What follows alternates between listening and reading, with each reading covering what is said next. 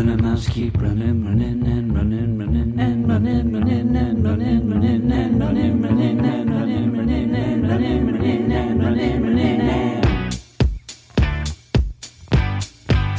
let's get fresh started, ha! Let's get fresh started in here. Let's get fresh started, ha! Let's get fresh started in here. Let's get fresh started, ha! Let's get fresh started in here. Hello and welcome to episode 84 of the Weird Science Marvel Comics podcast for the week of June 2nd. We're into June. We are, and Brandon is here with me. Yes. He's not drunk this week. This is the thing I told you. Fortunately, I wish. I was going to give you a lot of crap on Thursday, but we had to re-record things so much. I don't think I ended up giving you crap. At the beginning, I did the first time of 3, so I'm just going to keep laying on that. But yes, Brandon is here. It's the weekend edition. He must not have gone to his friends all day. No, the guy is covered in paint this week. That's what's going on this week. That's what's happening. So you are there painting and not drinking, or maybe drinking and painting a little. Who knows? I just drank like a 2 liter of Coke today. That's about it. Just brought it upstairs. I drank some Diet Coke. I don't drink Coke is too sweet for me anymore. Once I switched, when I got home from college, I switched to diet. Yeah. I just switched to diet, and I can't drink regular soda now. It actually tastes so crazy. Not that Diet Coke tastes great. I'm not one of those guys that drinks Diet Coke saying it. Yeah, it's got a weird taste as well. But I got to watch my figure, and I got to watch my figure so much. I ate almost 20 sliders at White Castle. Oh, there you go. And I got so sick. Surprised you made it today to get off the toilet. Oh, my goodness. I wanted to get on the toilet last night, but I just kept farting. It was the worst. But we're here, and I want to tell you that you can find us over on Twitter at WS Marvel Comics. And if you follow us, I'll follow you back 100%. I stick to my guns there, and I've met a couple of people this week even talking. And I hope that inspires people to get on Twitter, because I know that Twitter is a place that a lot of people have heard. Twitter's become like the 2017 and beyond comic book store of before, where you'd be afraid to go there because everybody yells at you. You're a questionable person for even having an account half the time. Yeah, I will not yell at you or anything like that. You can just end up talking to me and Brandon, and everything will be fine. We also have a website at WeirdScienceMarvelComics.com. We do not have the review copies yet. So we don't have all the reviews up in a timely manner, because we also have regular lives. We try to get ahead of things with that and ahead of things. Then the podcasting week starts. Well, yeah. And then the podcast starts, and we might even be able to have more on the podcast if we had those in advance, because then we'd have time to prepare and stuff like that. Because, even though it sounds as if we don't prepare. The guy is drunk. Well, we sometimes do. I had all the books read last Sunday. I read them before I went to the party. I just didn't make it back. You didn't make it from the party. But yeah, we also have a Patreon account. It's patreon.com/Weird Science, where you can go to support us for this podcast, all the other podcasts we do, the DC podcast being the other big one. And what we have each week is a Marvel Patreon spotlight, 2 books that are picked by the bad butts of the Get Fresh crew, beep boop, and they end up being on this Patreon only deal. Last week, the bad butts picked 2 pretty good books. They picked Daredevil number 6 and Immortal Hulk number 18. That's what happens when you don't just prank me, Yeah, well, this is the thing. Now, if you want to hear us talk about Daredevil number 6 and Immortal Hulk number 18, they're already up. So you ask, now that it's June, what is coming up on the Patreon in June? Well, I will tell you, and what would be the first thing will be the Patreon-only spotlight for next week, this coming up week. That comes out on Wednesday. That's the first thing that we do. And right now, winning is Peter David's The Incredible Hulk Last Call number 1, and Star Wars Age of Rebellion Luke Skywalker number 1, that I knew would be I wonder if that Hulk one is about him at a bar, angry he didn't get his last drink. It may be. Also, though, you have one more after this of the Age of Rebellion. We have a Darth Vader. Phew, I think that will be on there as well. Now, also coming up in June, we have a Back Issues podcast where the Bad Butts again pick a book from the Marvel Unlimited app. We have a theme, and the theme for June is the what ifs. And the two that are winning right now, there's only one that'll be on the podcast, but it's a battle right now. It's a race. What's winning right now is What If Wolverine Had Killed the Hulk, but it's followed only by one vote behind of What If Venom Had Possessed the Punisher. And those are two pretty cool things. Yeah. And then finally, I'll mention one last thing. It's June. It's going to be the event podcast, the big podcast that me and Brandon are going through all the events. We're on the second one, and it's the Avengers Defenders War from 1973. So we'll be talking about that as well. We just finished the Kree-Skrull War in May, so we'll be heading to the Avengers Defenders War, and it's a long one. It's going to take us a month or two to get through that, so wish us luck. But yeah, if you want to hear all that and a lot of other comic book stuff, go over to our Patreon at patreon.com/weirdscience. Check out all the levels, see what you like, and then when you join, if you join right now, it's June 2nd as we speak. If you join right now, you will not be charged until July. And if you decided you didn't like what you hear, you think that we are nonsense, you can quit and you'll never get charged. So you can actually use it as a free trial. See if you like. We like to set it up that way so that you don't just get shocked and go like, man, I had to pay this money right away and I didn't like what they do. I think Brandon has a jerk off voice and the guy is always drunk. That's what Eric's biggest thing when we started the DC podcast, the first thing that we started, he said that he didn't want to do it because he was afraid that people would think he had a jerk off voice. And then I said, yeah, they do, but we still could do a podcast. That shouldn't stop you. And so we as a former teacher, you get over that fear pretty quickly. I was over that many years ago. So that's the thing. Many people thought I had jerk off voices. It just didn't matter. No, I don't care either. My voice, I have some people say, oh, Jim, I like your voice. Ooh-wee, you sound so sexy. And then other people are like, man, you just sound like a monotone jerk. And I'm like, you know what? I'd like to think it's somewhere in between. Yeah. Somewhere in between. It's not your fault you don't have, it's not your fault you don't have feelings.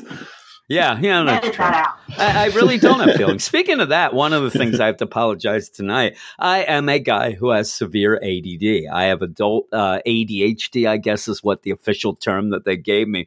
I'm out of my medicine, which is near impossible because I do not have to get my medicine filled until Tuesday. I usually don't take the medicine. Once a week, I kind of take a little day off, so I should have more, but I don't have enough, and I think some of my kids in this house may have been dipping into the till, and I'm very angry. They have self-diagnosed themselves with ADHD, I think so. I don't know. What you're saying? Might be Tanya. Might be Tanya as well. I don't know, but I'm like, really, people, this is like it's a prescribed medicine, so good old daddy can get through the day and actually concentrate. Probably helps with those long Fortnite binges. I'm just saying. Yeah, it probably is. I would hope that it's not my 12-year-old. If he did it, I'd have some problems. But then Tanya's like, because I told her, and I said to everybody, this is ridiculous. This is a prescribed medicine I need to take. And if I don't take it, you kind of do go through some withdrawal. So that's even worse. So I said to them, what's going on? Somebody said, Tanya's like, I think maybe you forgot and you took a couple too many one day or something. Yeah. I'm like, if I did that, I would have been bouncing off the walls. I barely, sometimes I take it so late. Trust me. Yeah, I would have known. I know, because it's a weird thing, that medicine is one time, you'll take it for 3 weeks and you're like, boy, I don't think that really does anything for me. And then you'll take it like the next day after all that, all of a sudden it hits you hard. I don't know if they really measure that stuff out very well. I'm looking at you, pharmacist. They mix in the placebos with the regulars there. I'm telling you, sometimes it hits me really hard out of nowhere, but it's going to hit me hard because I'm going to now have to wait, and I can't just go and say, and that's the other thing. I'm a guy who is pretty, overall anti-drug. This is prescribed, whatever. People can yell at me about it, whatever. But I'm not one of those that will go then and beg my doctor for, you got to give me 3 more, because all he's then going to think is, he's selling. Yeah, now he likes it. Yeah. Screw that. I don't need that. I don't need that nonsense. So I got to wait till Tuesday. That's why I just drink beer. I can just go to the store, no judgment. Yeah, drink beer, and then I'll fall asleep. I'll be passed out like you, and then you're going to be doing the show by yourself. I would have made it if I didn't have to put the kid to bed. That's true. It was hitting that horizontal position. Yeah, you are. Brandon did his own version of the horizontal mambo. You went right to bed, counting sheep, counting Coors Lights. Yeah, woke up at 12:30. Yeah. It was awesome. There you go. Yeah, you wake up at 12:30 and you message me. hey, when are we going to do this? Oh, I see you did. Do it in the morning. I did. Yeah, I kept saying that even earlier, too. I checked the podcast catcher in the morning. I'm like, oh, yeah, no Brandon is the title, so I guess he's all right. Yep. I sat there. I'm like, should I just tell him not to show? Because I don't think he's going to be good, even if he does show. I mean, I'm telling you, it would have been a laugh if you would have shown. It would have been an Eric Shea show, yeah. I would have been screaming at you. And so I was like, around 7 o'clock, I was thinking, well, if I tell him now, just have him forget about it, and maybe I could just get this done and go to bed. Instead, I just waited and waited and waited. Yeah. Then I had to do it so late. Like but sucker. There you go. Yeah. The guy was drunk. But we're going to start off. We have a bunch of books and mail, obviously, because it is the weekend edition. And we're going to start with X-Force number 8. All right, and this is a book, Brandon, that we were going to do last weekend. Yes. We were going to do last Sunday, and you did not arrive. So I ended up pushing it down to 3 books for me to talk about. And at one point, I had mentioned maybe we'll do it on the Patreon. Boy, we had a lot of stuff to do last week, even just me and you. I think we recorded every day almost. Yeah, I did. I actually did. And I didn't plan on doing it every day because Tuesday night's our big review day. That's when we write the reviews. Unfortunately, we only write the DC reviews that night because we don't have the Marvel review copies. If we did, that's what it would be. Tuesday night, we'd just sit there and I would probably rack out like 6 reviews, but that's not meant to be just yet. Yeah. If anybody's listening. But this is X-Force number 8. Personally, side rant here. I'm more offended by the sites they do give them than by the fact that we don't have them yet. But anyway. You're not supposed to say that. That's not nice. Put like one review up a week. Out, Brandon. Oh, my God. Yeah, that is true. We don't have the review copies yet. I think last week we had like 12 reviews up. Yeah, that's and you know what? Saying.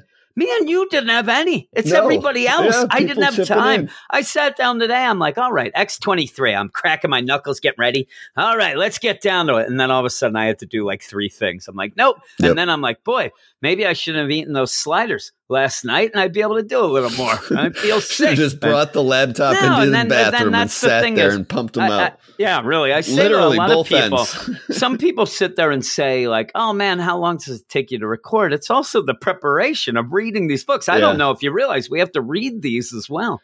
And it stinks. Yeah, Reading's for sometimes suckers. It takes a long time. It depends what it is. Yeah, it does. I'll admit a lot of these tonight were ones that I was checking the page count as I went. And that is always a bad sign. I'll say it was half and half for me. Yeah, it's always a bad sign. But this is a book, X-Force, that me and you, I don't know that we're championing it, but I think that we like it a lot more. I think that we like it a lot more than a lot of people. Yeah, I think that we are more positive with it, and we've kind of been a little lenient on it. Now, I'm going to continue being a little bit lenient as well. It's ending at issue 10. We know that. With this story, it does seem like, you have 2 very misfortunate things sometimes that happen when books get canceled. Either they get cut off in the middle of a story, and that's ridiculous, or you end up getting this idea, okay, this book is going to be canceled in 4 or 5 issues from now. And then the writer has to extend those issues. Yeah, he's in the middle of it, him or her. Yeah, they're in the middle of a story. They can't really continue with something else after. So they decide, okay, we'll make this story a little bit bigger to fill the space. I think that this is what's happened with Ed Brisson, because me and you love Ed Brisson. He's one of our favorite writers right now. And we've really enjoyed this book.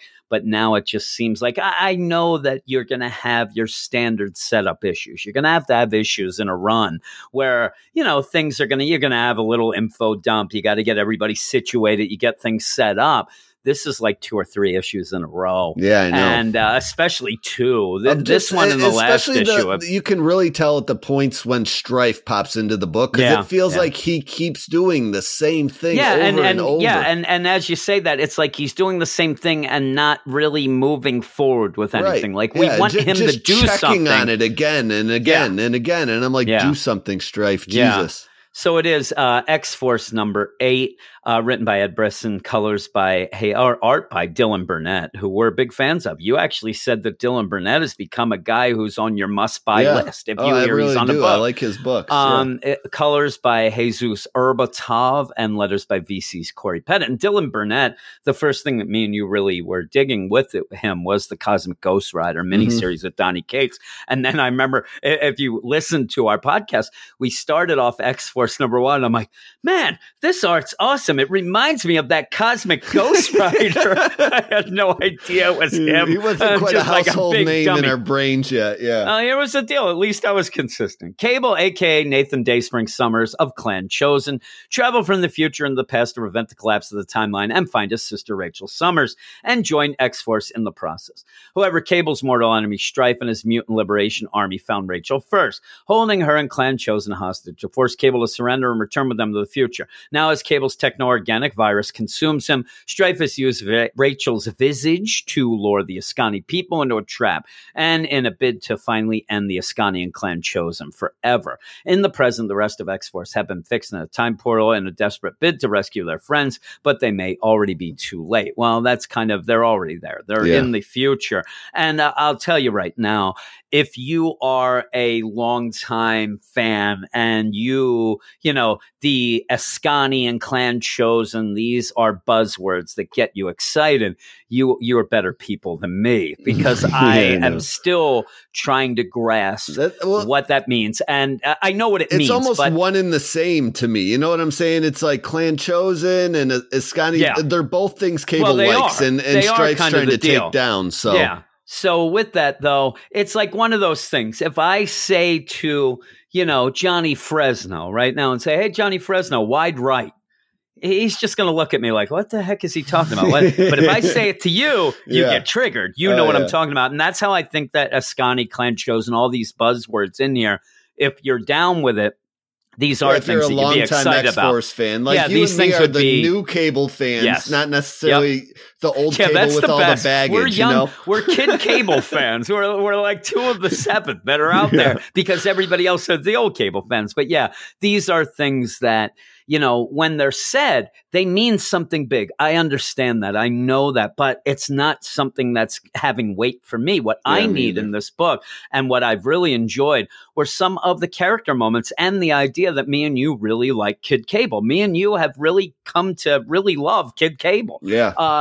From all the things, the extermination, all the stuff that was going on. The last 8 months of books or whatever, Yeah, and really it's funny because we started with Fresh Start and he kind of showed up right then. So it's kind of like our buddy along the way. Yeah. Well, the last 2 issues, he's a monstrosity. He's a monstrosity that's just there by himself, and he's not doing much. Spreading to the walls and everything else at this point. Everything's going. This techno-organic virus is going, ape on him. It's going ham, as the kids say. Yes. But with that, he's not leaving his cell, and pretty much every time we see him, he's just moaning.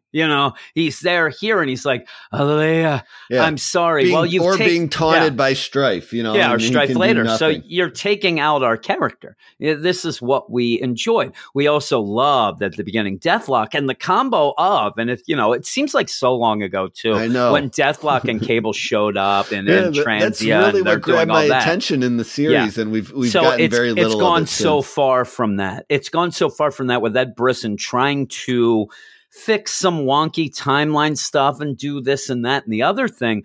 And that's not my cup of tea as much as what the other stuff was. And I feel now that where the book at the beginning was something where I could step into and really enjoy, even though I don't know the characters, like this was something I was on board from the, step one and going, we're getting to the point where the stuff that we're dealing with is old school stuff. And still, I still like this issue enough. I really do. It's just that it doesn't have that spark that it did when we first started. But you start off, it's not as spelled out as well either. Like the one knock I guess I could say about Ed Brisson, despite me really enjoying a lot of his work, is that here the Askani or whatever they're called and the Clan Chosen, like the Clan Chosen, other than being named over and over and over again, we don't really get an idea of what they do other than they're peaceful people and they kind of coexist fine together. Strife doesn't like them. He's triggered. He doesn't like them. So you have the team, from our time going, 2,000 years in the future, they show up. Deathlok has,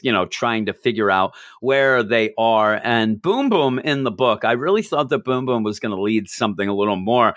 She just kind of trash talks, and it's actually getting a little bit annoying goofy. to me. Yeah, she's kind of it's a little too goofy of what's going on. But you have Deathlok. He's trying to figure out stuff. I like the idea that he's like, I don't know where we are. I mean, I tried to get close, but we're 2,000 years in the future. And Boomer's like, yo, man, can't you use your tachyon possibility converter? That's the tachyon probability generator. And I love the idea that he says, what I can do is actually take some stats now. So if we ever come back, it's like, it's not going to do him any good now. No. It doesn't matter because what's happening future, anyway. If we have to return, maybe and basically what happens here then is just basically Rachel's, as we already saw there, we're going in this timeline deal, and all of a sudden Rachel's face is in the sky, which we saw before, where she's telling the Askani, head off, come return to me. This is where we're going to go. And they're like, my flock, I've returned from the time stream. And they're like, are you kidding me? That's Rachel and all this stuff.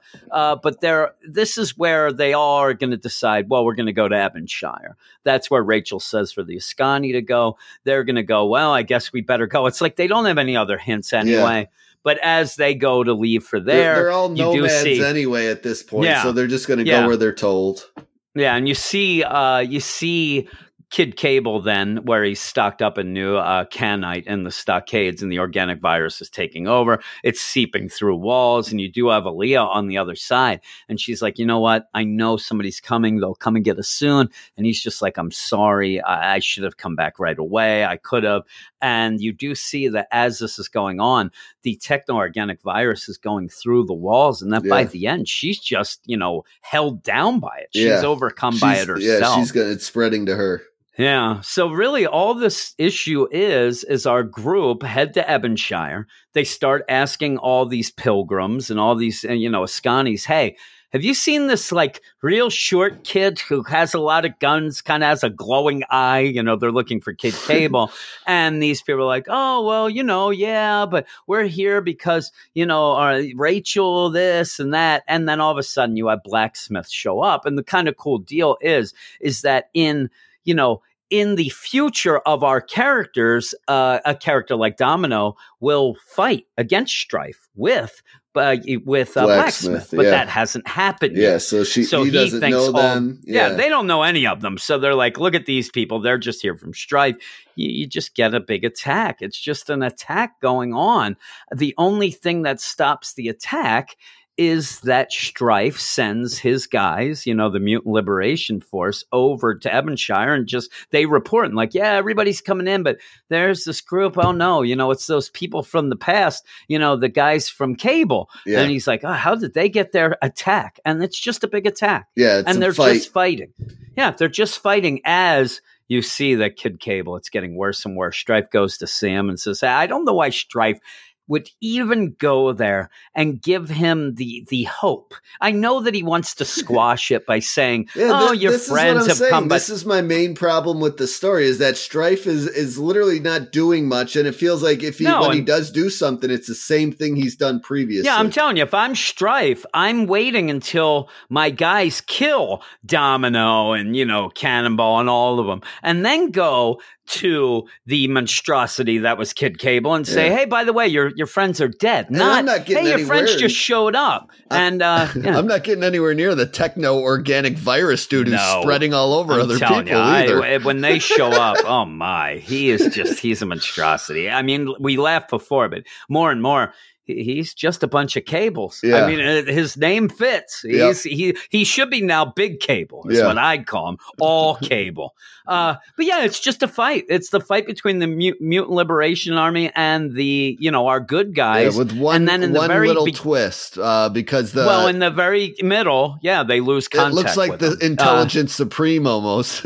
yeah, they do. But those guys, the three green heads they have are so consumed by controlling Rachel. They're losing control of these guys who they they're basically like zombies in the Bane one, especially. Yeah, they're mind controlled. Yeah, and it's Bane. That's all I can think of. It's Bane. But yeah, they're the guys that are in the Mutant Liberation Force that's attacking everybody. They aren't doing it on their own volition. They are actually being mind controlled, which ends up there, which does throw a deal in where Domino hears this, because then they end up, Strife is like, what? You lost control of the army? Forget about this Rachel. We don't need her anymore. She served her purpose. And then everybody, this Bane guy, he ends up getting controlled again. So he starts fighting. But Domino says, hey, everybody, they're being controlled. They're innocents. They're not really trying to do this. So we have a no-kill policy going on. This is a no-kill fight for everybody but Shatterstar, who says, she asked, I didn't get that call. I'm going ham myself here, and I'm going to destroy them. But yeah, through all this fight that's going on, Blacksmith has gone and gotten all these other people. He's trying to run away with everybody. Yeah, he's trying to save them as this fight goes on, let the distraction go. And at the end, the big cliffhanger is there's some more people that are about to get him. The Lava Man and whatever Spike is doing back there. I don't know. Yeah, and it's the guy from, I guess that is the guy that was from the present when they ended up, who ended up getting, he ended up turning on them when he said that he was on their team. So that's the problem, is half of these guys like this, I just don't really know. Yeah, I know. Yeah, and they haven't done a great job of doing anything but fighting for their names to stick in. But yeah, that's the guy from the past that was with our people with Deathlock at that point, trying to go into that deal, I believe. But yeah, I don't mind this. I think the art's really good. At points, it's weird because Rachel and Aaliyah, they end up with these big eyes that I didn't think that Dylan Burnett really did that sort of thing. Yeah. But they do have it there. It kind of stuck out a little for me, but I still like the art. At one point, I thought that Domino ended up turning into Inspector Gadget and had her arm extend about 17 feet, but that's kind of his style. That is the style of the exaggerate things a bit. Yeah, and I don't mind it. I've always liked it, so I can't really say that I didn't like it there. It just it made me laugh, though. But yeah, I'm going to give it a 7 out of 10. Like I said, the big problem by the end is the idea that I really don't remember a lot of these bad guys' names. Yeah, I mean, and that now obviously you remember Strife, but some of the other ones I don't really remember them by name, and they're not usually by this point. If you don't see them for a while, you have at least somebody say the person's name again, like, "Hey, blah blah. Hey, Brandon, get over here. Or do this." Stop being drunk. I don't know Blacksmith that much, but they said his name enough that I got it. Exactly. It clicked in my head. So there is an example. But what would you give it? Yeah, I'm going to also give it a 7. I mean, it's still a series I enjoy. I liked, the developments of Aaliyah being entangled in the virus Cable has. That's a cool thing. And then I also like the tell that these guys are mind controlled, by Strife and what he's doing in the background and stuff. So that's all enjoyable. And what keeps me kind of going with this book is that there's just enough, to make me like, I might as well finish it. I got 2 to go. Yeah. You know what I'm saying? Yeah, we have 2 to go. Yep. But, I'm wondering if Kid Cable's going to survive. Yeah, I don't know too. If he's going to come out of this. It's definitely a victim of this another X-Men relaunch coming up. So, I'll give Ed Brisson the credit and I enjoy his stuff. So I think at least maybe he can give us something good these last 2 to finish it out. End. We'll see. But like you said, then the X books are all, getting canceled. Yeah. And then so maybe you're really right. Cable does much. go away and close this time loop once and for all. Maybe that's the deal.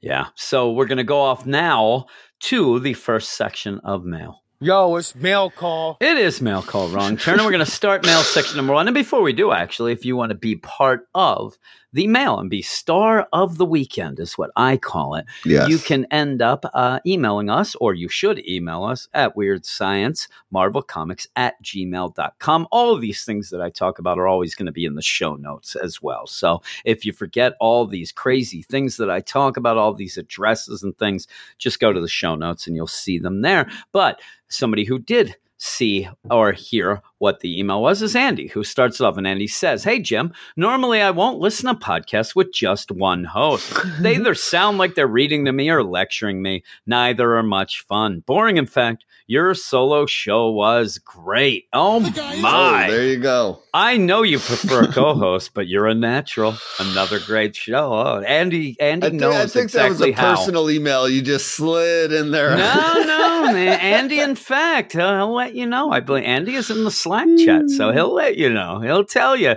that this is indeed, and Andy has found a way to get into the email and always be the first one. It's just shower me with praise. That's all you need to do. And it's the only shower I usually take. Praise. The next email, and thank you. Andy, I hate recording by myself. I can't stand it. I hate it. It's hard and to get what I usually drinks in and all that stuff. Yeah, that or cough or even that, how I do it. And people on the Patreon, I do a bunch of shows by myself, but you'll notice that I'm always talking about somebody else while I'm doing it. So all the time last week when I was doing the show, I would always take an aside to, kind of yell about you. That's how I do it. I kind of still, you're there in spirit still. I do that with Eric too. The next email is Tony Walton, but thank you, Andy. Tony Walton says, Jim Brandon, James Brody, he says. Yeah. Let me start off by saying, wait a minute, where is it? Let me just start off by saying that as much as I enjoy Laura and Gabby, I'm glad they didn't end the run by killing Gabby off. Thought it was an okay issue, but a bad last issue in the run. Was like the season 1 finale of Titans on the DC Universe app. Isn't that when Sean Bean dies in that one? Where the very last episode where they dies. were supposed to have one more episode, but they moved that one to the first episode of season 2. It was a great episode, but an awful season finale. Now, he talks about the DC Universe app. I have the app. I have not watched one program. I have watched the Titans one. That's the only one I have watched. I don't watch any TV, and I'm not fancy. I mean, I had so many friends who, the only thing that I watch is the History Channel. I only watch AMC. That's not the case. I just don't have enough time. That's about it. Yeah, I do watch sports, but actual TV, I don't have enough time. I end up Chernobyl. Just doing that's nonsense. My new fix right now. But it's how dare you? That's where Dracula is. Chernobyl. Yes. Where they were supposed to have one more. Not Blade, though. Damn it. Yes. Yeah. It was a great episode, but an awful season finale. I started reading about those two towards Tom Taylor's last 2 story arcs in the all-new Wolverine, back when Marvel had Marvel Legacy in 2017. That's kind of like if we had my origin story of Marvel. That was when the Legacy is when I actually you read the Legacy issue and you were like, I have no idea what's going on, but remember I like when I read it? Remember when I read it? I'm like, I really dig this. And then remember I said, boy, this is just like the DC Rebirth, but I have no idea who these characters are. And then so with that, I started going back. And all that time I did have the app. And it's the one thing I've always said, I'm cheap. I am so cheap. I'm not easy, but I'm cheap. But I ended up having the Marvel app, even when I wasn't using it. I just thought it was such a great idea and such a cool thing. I've been reading Old Carnage this week. Yeah, really. All right. I yelled at you about that when you told me. But yeah, I ended up, the first thing I read on the app then was All New Wolverine. And this, I'll tell you, the only reason that I started reading Tom Taylor's All New Wolverine is that I heard about this X-23, Laura, and I figured, well, there's not as much Laura out there that there is Logan. So I'm lazy. So I'm like, that's my Wolverine now. Easier to catch up on. I loved it so much. And when Gabby showed up, oh my goodness, I was like, I just found my 2 favorite characters at Marvel right now. And then it's so funny going down, and we always talk about this, but the things that then I was drawn to, Moon Girl, Squirrel Girl, Wasp, Gwenpool, that you I mean, I definitely do have a thing for those type of characters. Yeah. Back then, and speaking of which, just a little impromptu deal. If you would like to, I'm going to be doing this week the Marvel on the Patreon. I'm going to be doing the Secret Origins, Marvel Secret Origins podcast, and I decided to do it on Gwenpool. And I'm actually going to do the 3 backups that were in the Howard the Duck. So if you wanted to get involved, you can. But if you don't, then go to heck. They later released a Zero issue. I think if you can read it all at once in the Zero issue in her series. Yeah. So back when Marvel had Marvel Legacy in 2017, it was advertised as a perfect starting on point. Wasn't reading much Marvel at the time.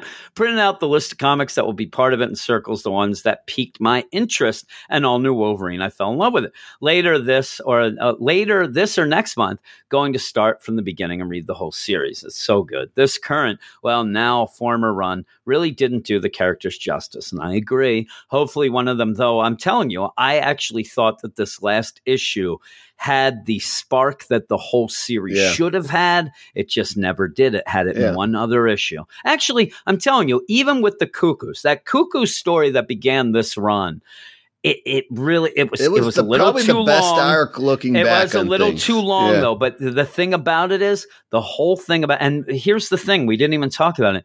She never got her birthday. She never got the birthday cake or the birthday party. That was the perfect way to end this series. But just even right that, the clone power fist bump with the Cuckoos and the idea of the birthday.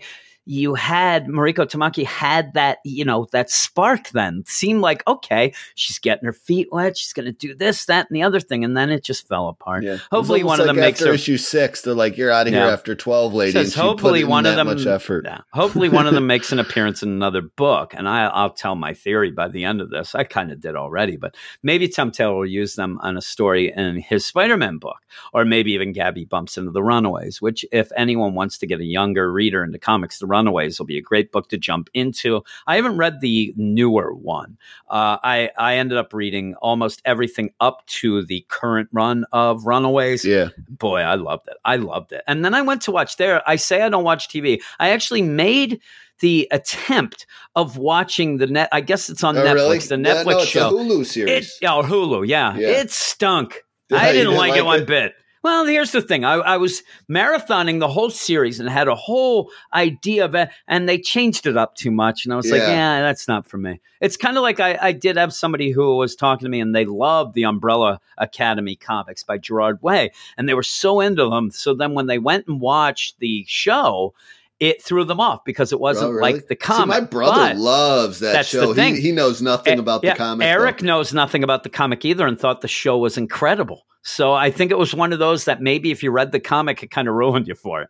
A former coworker was thinking about getting his little cousin into the comics from the Injustice series, which all I can think of is the page spoiler. Superman kills Lex by putting his hand through the chest. That's actually kills the Joker. But sure, the premise of the Runaways comics is based on 6 kids witness their parents kill someone, but really you don't see anything. Easy to read, and one of the better story arcs is one from the earlier run where they have to go to New York in order to help Cloak out to clear his name, and that's true.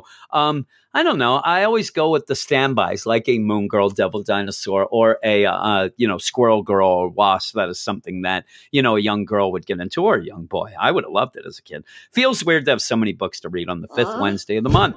Marvel should really look into having an annuals week as well. And we were talking about this. They don't play around with the annuals week. I don't mind not having an annuals week. I like, business as usual, get your books and things like that. It seems as if DC, and it's funny too, DC is so, enamored with having the scheduling that they need to have, that this 5th week they have that, but yet everything's delayed anyway. Thinking, Everything's delayed. I know. So, And sometimes the annuals are really good. Sometimes they're not. This annuals week at DC, some crazy big books, and a couple of them not annuals. So after this week's Superior Spider-Man, really can't wait till Otto has to team up with Tony Stark. Don't know if the pages can hold that much ego.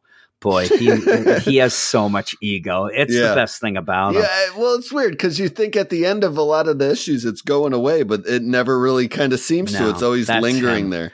Yeah, that's him. Guess it's time to finish up this week's reading.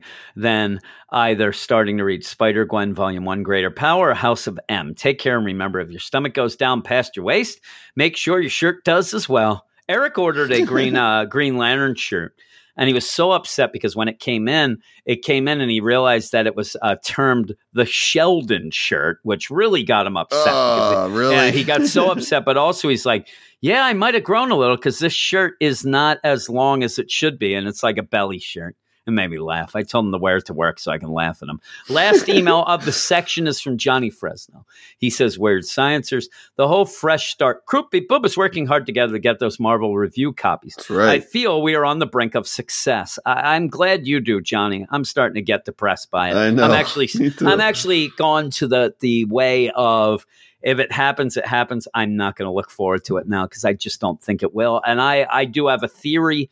My theory is the Weird Science name has carried over and followed us here over to the Marvel deal. And while I try to think that we're positive here, I think that maybe some ill-advised words got to Marvel from the DC podcast, even though I don't think we're jerks there either.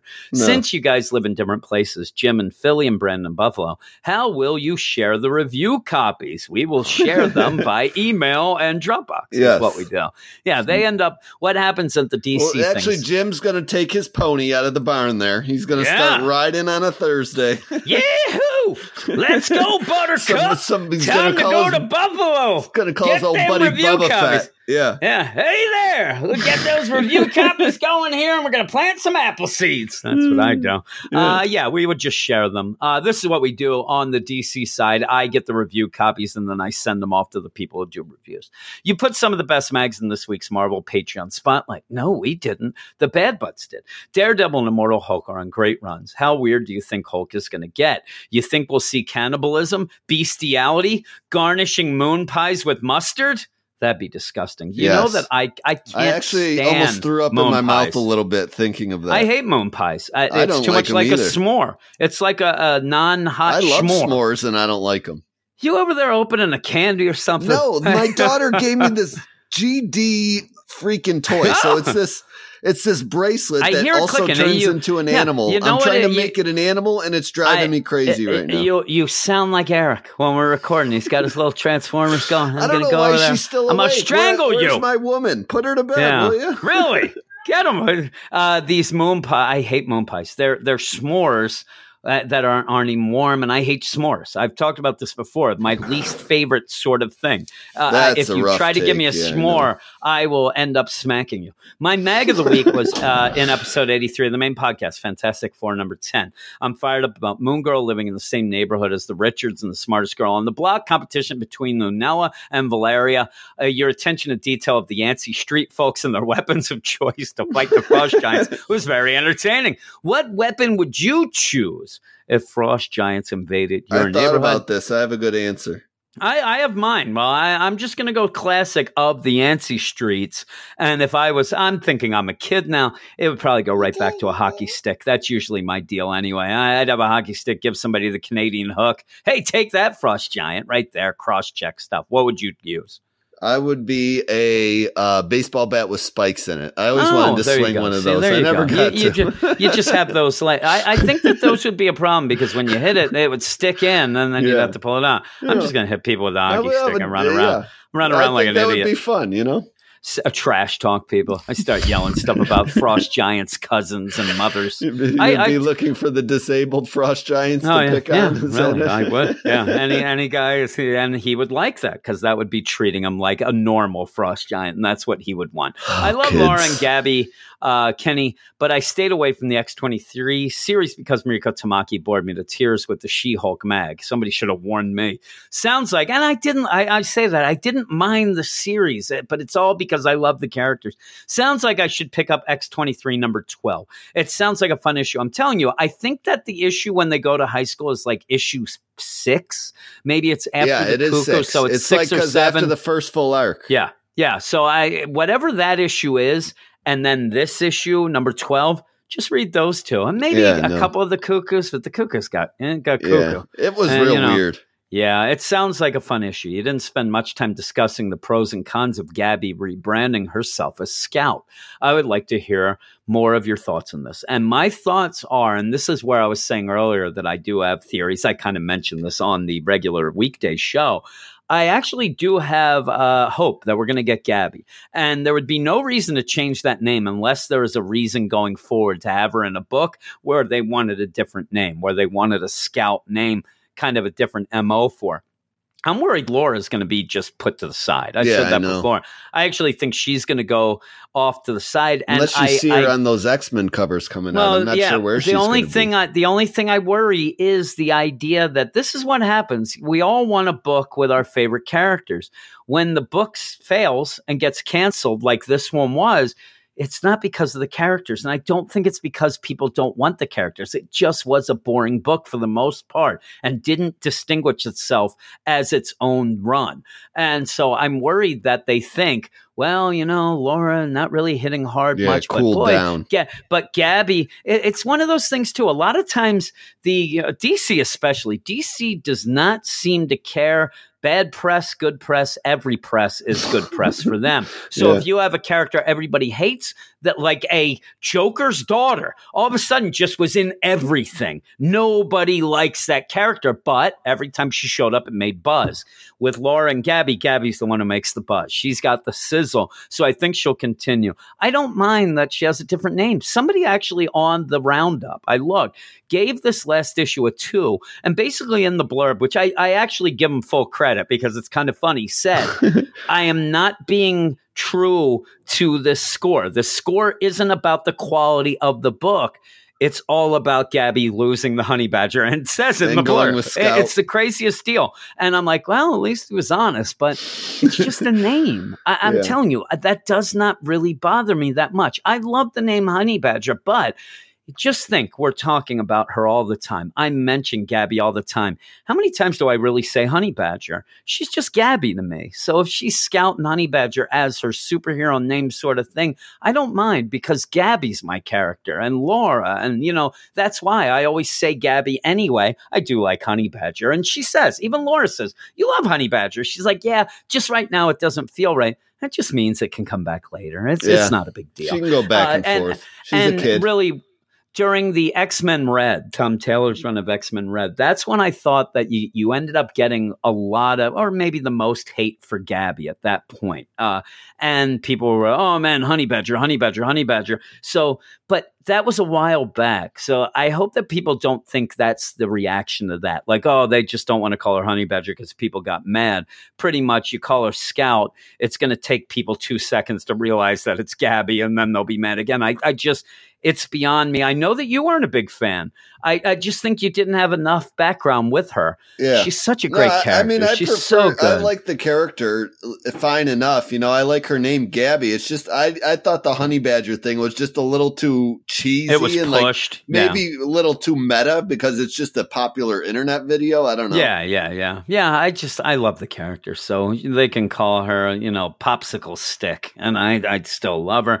And here's the thing. You go forward with Scout, you actually get the one thing that kind of seemed to hit with Gabby during this whole series was that ex-assassin being called, backward Scout. So she's taking that in remembrance and then going forward with it. At least it has some sort of background with it. I still laugh, generally make a fool of myself, but get the machines I want in the gym because everyone else thinks I'm crazy and avoids me while I enjoy your podcast. Keep making them, he says. We will. As long as Brandon shows up. And I said that on Thursday. I had to bail the last book. So it's not just you. I had to bail to start editing the show because of all the problems we were having. We had issues, Yeah, so there's the first bit of mail. Now we're going to go off to our Spider-Man section of the podcast. All right, and in the Spider section, Brandon, what is the first book? The Amazing Spider-Man number 22, Legacy 823. That would bug me.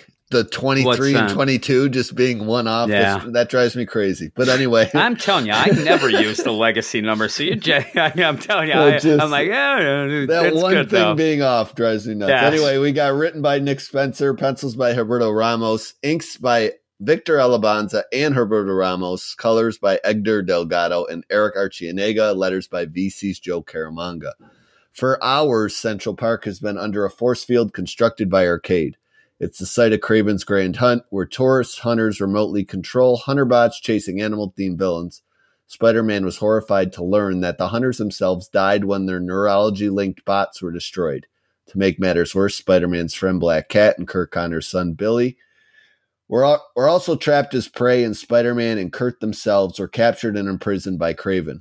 Forced to watch Kraven's last son hunt their loved ones via video feeds, Kurt begs Spider-Man to remove the inhibitor chip in his spine, even if it killed him. Seeing no other solution, Spider-Man did so.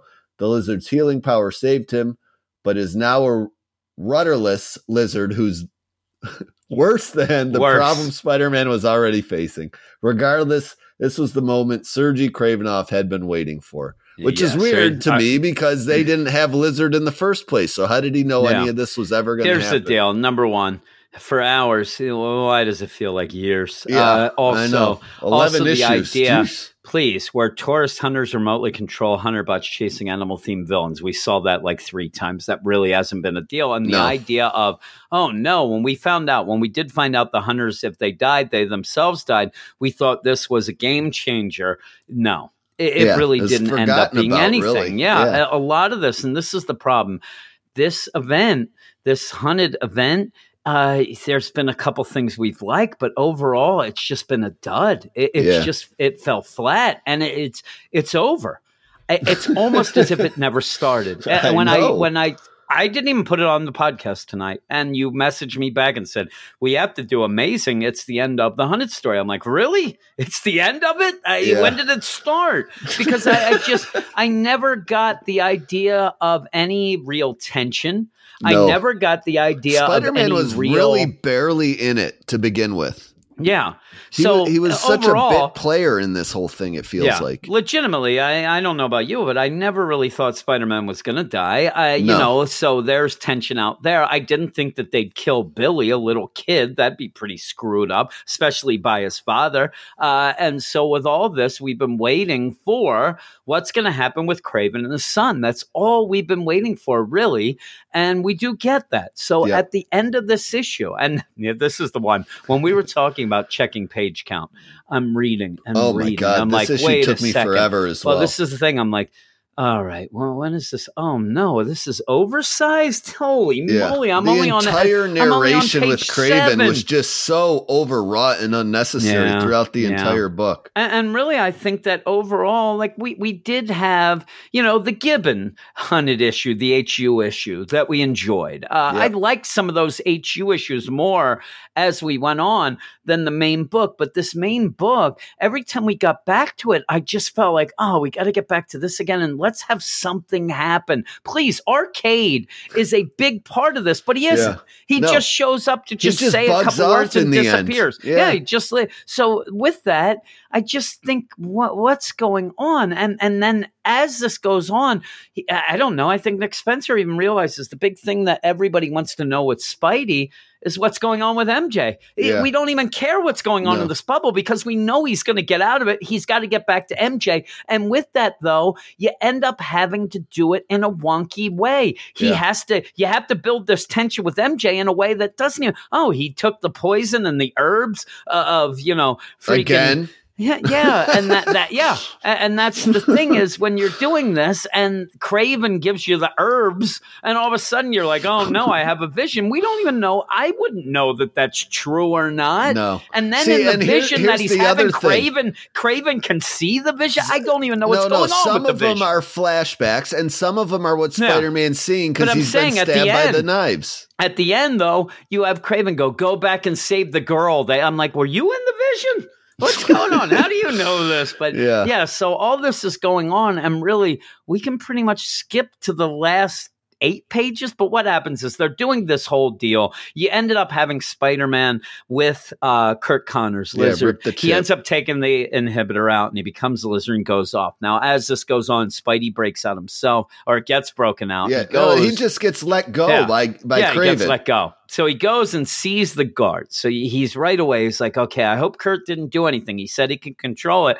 He sees these dead guards and thinks he thinks Lizard killed them all. In the meantime, he eventually figures out that it was Kraven who killed him. It was with a knife. Kraven comes, starts talking crap, tries to get in his brain. It doesn't work because Spider-Man stabs him. Yeah, Spider-Man during the fight realizes, these weren't killed by Lizard, they're killed by Kraven. And he says, when he looks, he's like, you know what, I've been attacked by the Lizard, and he slashes, he does this, and these are just one blade and a symmetry to it and slices, so this was Kraven. So Kraven's setting him up, and what is happening is Kraven is trying to get Spider-Man so triggered of what he had done and what he wanted Spider-Man to think he was responsible for, including, basically this is what it seemed to me. Yeah.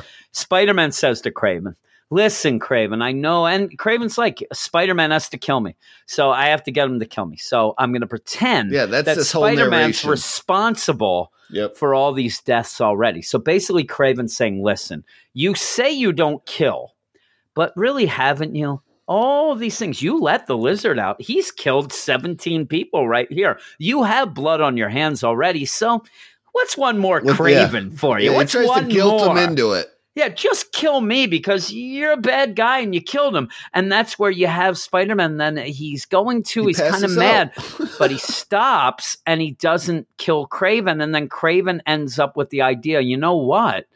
The Spider-Man's a noble person. You don't kill. And you know what? You have pity on these bad people. I think that that's a good thing. Now, in the meantime, he also tells Arcade, hey, shut down all these Hunter bots. That's when he totally has a total change of heart. Gets rid of everything, frees the rich people, lets all the villains go. They end up shutting down the bots, and that's where you have Vulture. That it's a battle royale. Yeah. I mean, in the meantime, I'm thinking Kane is going to show up and grab Stone Cold Steve Austin and throw him out of the ring at any point. I mean, they're all going at it. Stunners going Rey left and right. Mysterio's doing the 619. I mean, things are going wacky here. And then you hear the Rocks music, and I get real excited. You get the Rocks music, and then all of a sudden, you have Sacco come out. Now it's old school is going on, and then you have the Cobra, and nobody wants the Cobra. But yeah, so they're doing this. They shut down the bots at the right time. The Vulture's like, all right, everybody, 1, 2, 3. Oh man, they shut down. I did it. He just takes advantage. I did it. I Vulture just celebrates like he did it all. And it seems like that will be a setup for later. That's the one thing that's set up there. About, yeah. In the meantime, you do have Kid Kraven is there at one point. He's going to end up destroying Black Cat and Billy, and that's where Curt Connors shows that he does have control and kind of stops that. Yeah. Now, in the he meantime, beats up Kid Kraven, kind of leaves him there. Did you see this panel? He looks like a T-Rex dog in this one panel. He does. I don't know what is going on there. He's just and then destroyed. He turns into like a giant iguana in the bottom. The art is really inconsistent throughout this entire issue. It gets wonky. So what happens is you think then, because Kraven says to Spider-Man, listen, you got to go save your girl. I saw those visions, why I don't know, but you got to go save her. In the meantime, I'm giving you my word. I'm a man of my word. And that's the one thing Kraven is. He is a man of his word. Yeah. He kind of twists and turns what that word is sometimes, but he says, I told you before that I was never going to hunt again. Then I died. And he even says, you shouldn't have brought me back. I didn't want to come back. You brought me back. And I gave you my word. Well, I'm giving you my word again. I will never hunt again. And Spider-Man even looks at him like, are you going to kill yourself? Because you can't do that. Yeah. You don't want to do that. And then it makes it seem like he is. He goes, he gets a shotgun. He goes and, with the big... You think he's going to blow his brain? This is how he died originally. I believe, if I remember correctly, this is how the original, So it looked like that's ended. What was going to happen. And he ends up going... And what it is he opens up this coffin where you would assume he's going to, be buried in, which he does at the end, kind of. And there's the black Spidey costume again, which he wore at the one point. So he puts it on. So you're like, okay, what's going on here? What's going to happen? Well, what it ends up happening is he has to have the spider kill him. The Spider-Man has to kill him. Yes. The way that he gets the small print here is that he puts on the Spider-Man costume. And then in the meantime, you think that Spidey is fighting the young Kraven. And it turns out that by the end, it is actually the son fighting the father, who he thinks is Spider-Man. We haven't had Spider-Man in his own title for the last 20 issues of the story, or 20 pages of the story. So it is the whole deal is when Spider-Man goes out, after he leaves and runs off to go save MJ and all that, what you end up thinking of a fight going on between young Kraven and Spider-Man is actually young Kraven versus his father dressed up as Spider-Man, and then he gets killed. His young self kills him, and that's the kind of had to be small buried print. on page 48 of the terms of service agreement to the well, Spider must that's kill the small you thing. print that the whole idea of the quote Spider-Man must kill you because he dresses up as a Spider-Man. The idea of a Spider-Man did kill him because his son ended up killing him because he was Spider-Man. And he ends up dying. So that's how he died. You still have young Kraven though. So what do you have going? Probably going to go after and try to kill Spider-Man because now there you go. He's mad. And the worst part is it's a younger version who's all hepped up on the fight. And if old Kraven stayed around, he'd probably just go up to the retirement home. Some more than the fight, too. A little steroids, a little HGH. Something. But even that, I'm saying the old Kraven was kind of done anyway. So now the younger Kraven clone son, he's just ready to go. But you have a lot of the setup of, when he originally died and came back and stuff. So you do have that. And then you also have the idea that, the young Kraven's going to be pretty ticked off that he ended up killing his father just because he was dressed up as Spider-Man, feel guilty about that, and of course, which basically Spider-Man. Just brings us back to point A where Kraven and Spider-Man hate each other again. You know what I'm he's saying? just going to blame Spider-Man. So there you go. And it even has next, Amazing Spider-Man 23. It looks like at least something's continuing because there's young Kraven's This is hand the epilogue. with a I think there's two epilogues. So it's just going to be him ticked off. But hopefully we'll get more of Spidey and MJ because that's what I want to see. I want to see what's going on. I see his cover there, so. Yeah, maybe he will. But overall, I'm going to give it a 7. I didn't mind the ending. All the other stuff. If I go with just this one issue and the stuff with Kraven by the end, I like it. But as an ending to an event that was hardly an event, I could actually go down to, say, a 6 even. So maybe I should go in between 6-5. Because, I can't discount just the whole first 20 pages like 11 and just issues, say, I like the other thing. And so, I'll go 6-5. What would you give it? Yeah, I'm going to go flat 6 just because, I'm just very, very bitter. I Spider-Man's one of my favorite books to buy. And I feel like I'm getting to the point I am with Batman where it's just like, I got to stop because I'm just not enjoying it for a whole stretch of issues. I'm not even getting Friendly Neighborhood and stuff. Yeah. But the main title, I'm not even getting Ryan Ottley's art consistently to like at least hang my head on that. I love that at the beginning. But I couldn't tell you the last issue he showed up on. So, I just don't know I want. I know what I want. I want that Centipede Man. I want some answers behind that. Yeah, and at least that's where it looks like people, Peter's going off. Yeah, that's what everybody seems to want. For that. Maybe we'll see I'm getting impatient. But this was too much Kraven. A flat. I'd give the whole event in this final issue a 6, pretty much. Yeah, I think I'd give the whole event a 6. A whole deal. 6, maybe a 5, 9. It felt like he swung for the fences and tried something epic, and it just felt very, very short. It's like a lot of these stories that it seemed like at least he seemed to have an ending. You know what I mean? Like it was supposed to end with Kraven dying. So at least he had that. It was getting to that ending that he had problems. Where we have a lot of things going on at DC right now, you end up starting out really good a lot of times, and then the ending never lands. You're like, really? That looks like it was just made up. So this seems like what's that? There's two type of writers. Like there's people that I'll worry about the ending later. That never turns out well. And there's people that have a planned ending in mind. And sometimes they just, take path A, B, and C to get there. And they don't merge well at the end. And obviously it's tough to review individual issues anyway, because you never know how an arc or a story will end up. And it's also tough that we don't know what goes on behind the scenes. Maybe the story was not supposed to be this long. Maybe it was going to be 3 issues. And then they definitely solicit changes throughout the entirety of the story. That's what I'm saying. Maybe this was one of those, because you had always said that this was the story that supposedly Nick Spencer got the job doing Spider-Man, right? So he's going to do this, and maybe it was only like a 3-issue story, and they said, "Oh no, it's Kraven and the Hunt. We got to make this longer. We got to make this 6 issues." And then he's like, "Well, I wasn't really planning on that," because there are a lot of things that were just left behind. Could have been very well happened, because the first issue of this whole quote unquote event was Nick Lowe, the editor, just waxing poetic about how this was the story that got Nick Spencer the job. And that, what you just said makes perfect sense to me. That maybe they made it. Maybe they thought, maybe they really liked it. And then they wanted to extend it. It shouldn't have been extended. Maybe. I don't know. But even so, we say that kind of giving a break to Nick Spencer.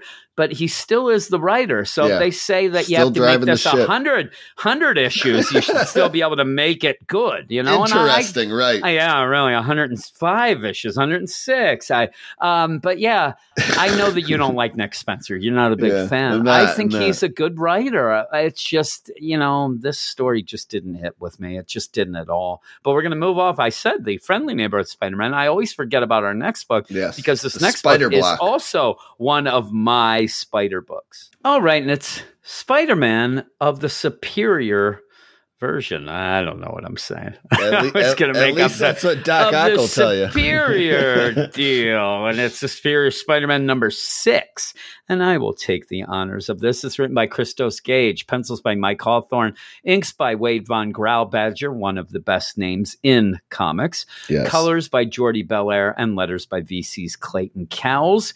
Reaching out to others has had mixed results for Otto. Despite his past deceptions, Anna Marie Marconi agreed to keep Otto's history and the new identity as Elliot Tolliver a secret. But when he overcorrected and shared his entire past on a date with Emma, a Horizon University colleague she ran. To make matters worse, Emma fell victim to the demonic Master Pandemonium's evil plan to make hell on Earth. Otto was forced to ask Doctor Strange for help, but their uneasy alliance failed to prevent Pandemonium from absorbing possessed San Franciscoans, and growing more monstrous. And that's the big deal. And it took me a second to remember what had happened last issue. Thinking I forgot all about, Master Pandemonium. Voltron Demon? Yeah. Demon made of men. It's made of people. Yeah, that's what it is. It's, it's the Soylent Green of the Voltrons. But yeah, so you have this, though, and you have a Doctor Strange Otto book. And so they set it up very well. Christos Gage sets us up well to show you that they've had their dealings with each other and their egos have clashed ever since the beginning, where at one point you have Otto going to Doctor Strange before he's actually Doctor Strange. He's just Stephen Strange, physician here. And he goes to our surgeon and goes, hey, Doctor Strange, I'm Otto Octavius. I'm in the Atomic Research Center. I was intrigued by, what you do and all these things at the symposium. And I think that I need your help. Me and you can work together. I have these, what ends up being his crazy Ock arms later. Yeah. I have this artificial arms for handling hazardous materials. And I'd like your theories on neurological link. And Stephen's there drinking with the ladies. And he's like, yeah, right there, bowl cut, and basically treats him like crap, and then says, hey, I'll call you later. He's like, I'll call and set up an appointment. I think I'm free the 12th of never. Oh my, what a jokester. Sick burn. I'm glad that he was a better surgeon than stand-up comedian in the Otto roast, and Otto looks mad. And then later, 1 year later, we see a very down and out Stephen Strange now, after the accident. He's now a hobo. Yeah.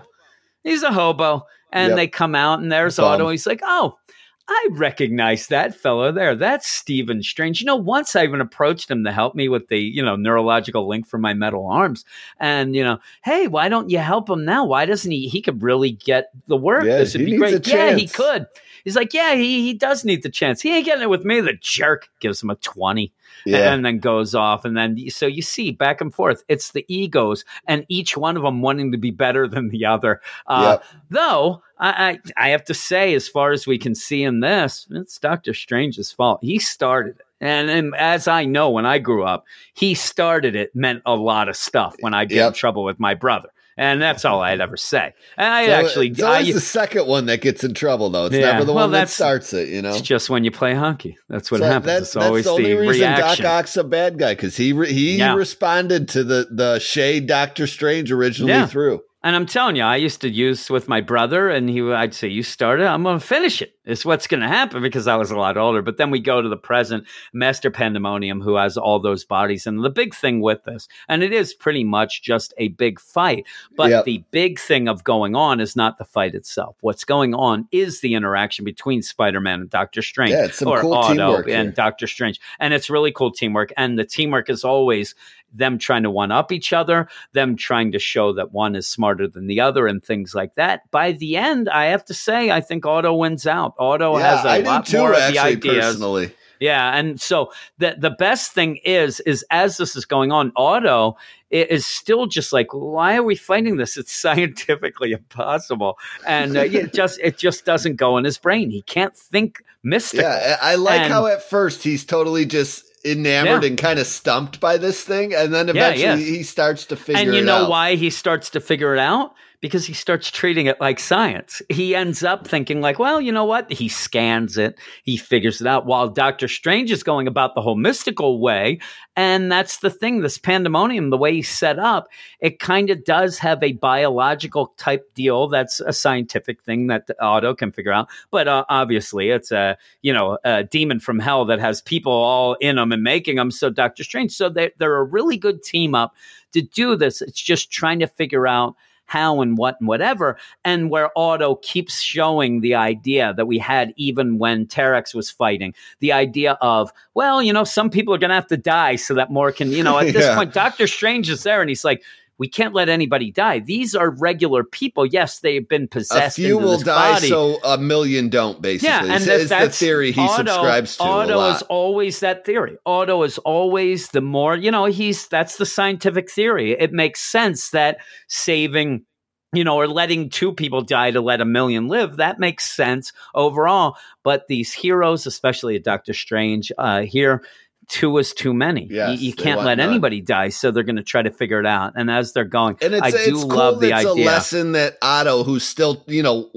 becoming a hero slowly but surely, is almost a lesson he takes out of this issue. Yep. I love it, the idea where they figure out, okay, we're going to have to do some brain surgery here, because they figured out, you know what, and as it progresses, they're like, okay, these bodies are making up this full body, making up the bigger part of this, but it does look like each person is serving a really, like an organ, or, you'll have somebody in there that's the heart, you'll have some people that are the lungs, so they get the idea the brain must be Pandemonium himself. So you have Doctor Strange like, all right, I'm going to do brain surgery. This is my forte. And that's where you even have Otto's like, really, it was your forte. You're really not that person anymore. I don't think you're going to go in there with that sword. He's like, no, this is my scalpel. And he's like, my favorite part, too, of the art, at least anyway, is seeing Spider-Man or Otto with the cape, and then Doctor Strange with the arms. Because he ends up saying, like, you can't go into that. Like that, we're going to have to switch. So he gets the arms on him, on Strange, and so he has the cape. He's flying around. It's crazy. It looks so cool. It's just there for fun. And you end up having Strange using the arms to go in, the spider arms there to open up Pandemonium's head, and go in. And Doc Ock has his hands, so he can't swat him away. It's all really good in the art, too. And he's really he's trying to get him to pay more attention. Otto needs to get all the attention of Pandemonium, because Pandemonium says, I can fight a war on 2 fronts. I can take care of Doctor Strange in my head now. I can also take care of you. But he does end up, and Otto just starts to be a real jerk to him and starts yelling stuff. And he's like, you know what? I don't have weaknesses, but you, Martin Preston, you called yourself an actor. You were terrible. And then that's what this Martin Preston was, an actor. He's like, what? This part. And I love, he just stops. He's like, what? I went to Juilliard. He's like, well, perhaps you were talented at one point, but your weakness killed it. You were drunk. You did a lot of drugs. And basically, if you were made of a body, if you weren't all these people, you'd just be a cheap wine bottle. He's like, how dare you? He starts getting mad. And the funny thing is, he starts yelling about Kubrick and how he made me do 85 takes just opening a door. And that is something that Stanley Kubrick used to do. He used to be a guy who you'd have to do 100 takes for one little thing. And he's like, well, that's clearly not a fault of yours. And that's why you went on to go Two Gun Kid meets Dracula. I mean, that was stellar performance in that piece of crap. He's like, I had top billing. I got points. And he's just talk to the hand, and he starts attacking. It's all about his SAG Doctor points. Strange get to him. I just thought it was so funny the way he I love that part. Yeah, it was fun. Yeah, and then he ended up getting... He's so good at it, too. He knows just what buttons to push on people. And yeah, he does. And he's just a jerk. He's trash talker. But where Spider-Man, regular Spider-Man would do it with jokes and humor. He's just like so good at tearing people down sarcastically and with a bunch of truth. Oh, yeah. And that's the thing. He knows all about it because he's a smart cookie. He knows things. You do end up then with Steven in there, and he's going to get the body. He's going to get this Martin's body, Pandemonium's body here.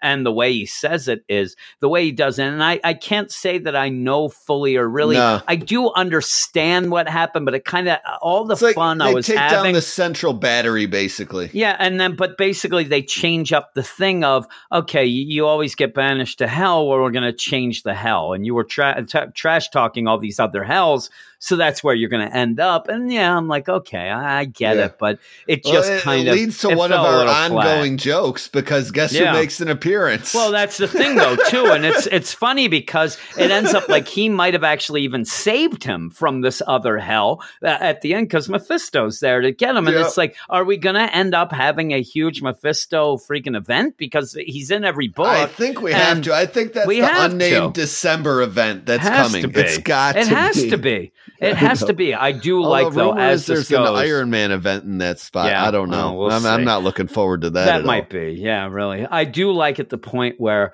you have Doctor Strange and Spider-Man then after this, and all the people are walking back. He's using a spell. Doctor Strange puts a spell on them, so they calmly walk home. And I love the idea that the cape just flies off of Spider-Man to go back onto Doctor Strange, and then the Iron Spider type deal goes legs over to him, to the superior deal.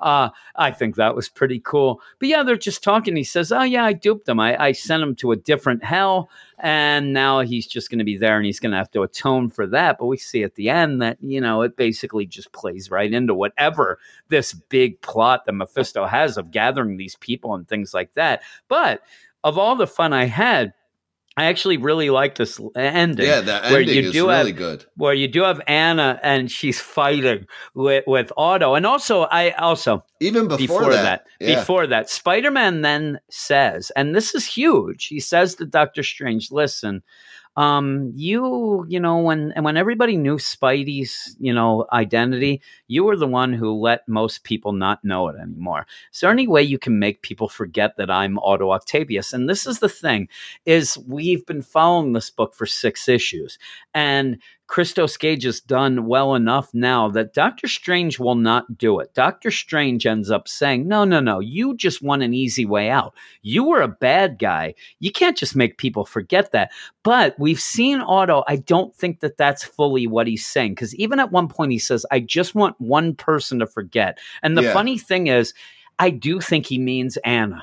Yeah, that's definitely who he wants to forget. Yeah, I think you're trying to make it seem as if he might be meaning Emma, because that would be the thing, because this Emma who he's going to have a date with could still go to the cops. I don't think that's what he means. I think that he's fallen for Anna again. And I think he wants Anna to just see that he's a good guy and maybe start from new with her, but it would be crazy if it did happen because of all of that. I don't know. It'd be weird, though. I think they have too much of a background together for him to really want that, though. But he ends up saying that wholeheartedly is what he was alluding to. It's neat, though, that you have the idea that you're getting, by this point, when he first says, before he says one person, you're getting the idea that Otto wants people to forget that he is Otto, only because he wants to be a good Spider-Man. Yeah. He wants to be the good guy now, and I think he's really taking to it.